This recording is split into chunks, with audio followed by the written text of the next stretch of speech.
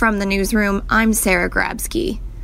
Pennsylvania State Police and the Erie County District Attorney's Office are investigating an officer-involved shooting around 4 p.m. Wednesday that left one man dead outside the Dollar General store in Union City.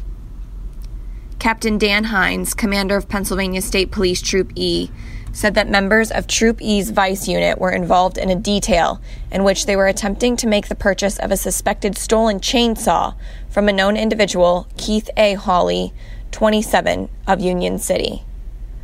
Hawley met up with troopers Wednesday and got into a state police undercover vehicle.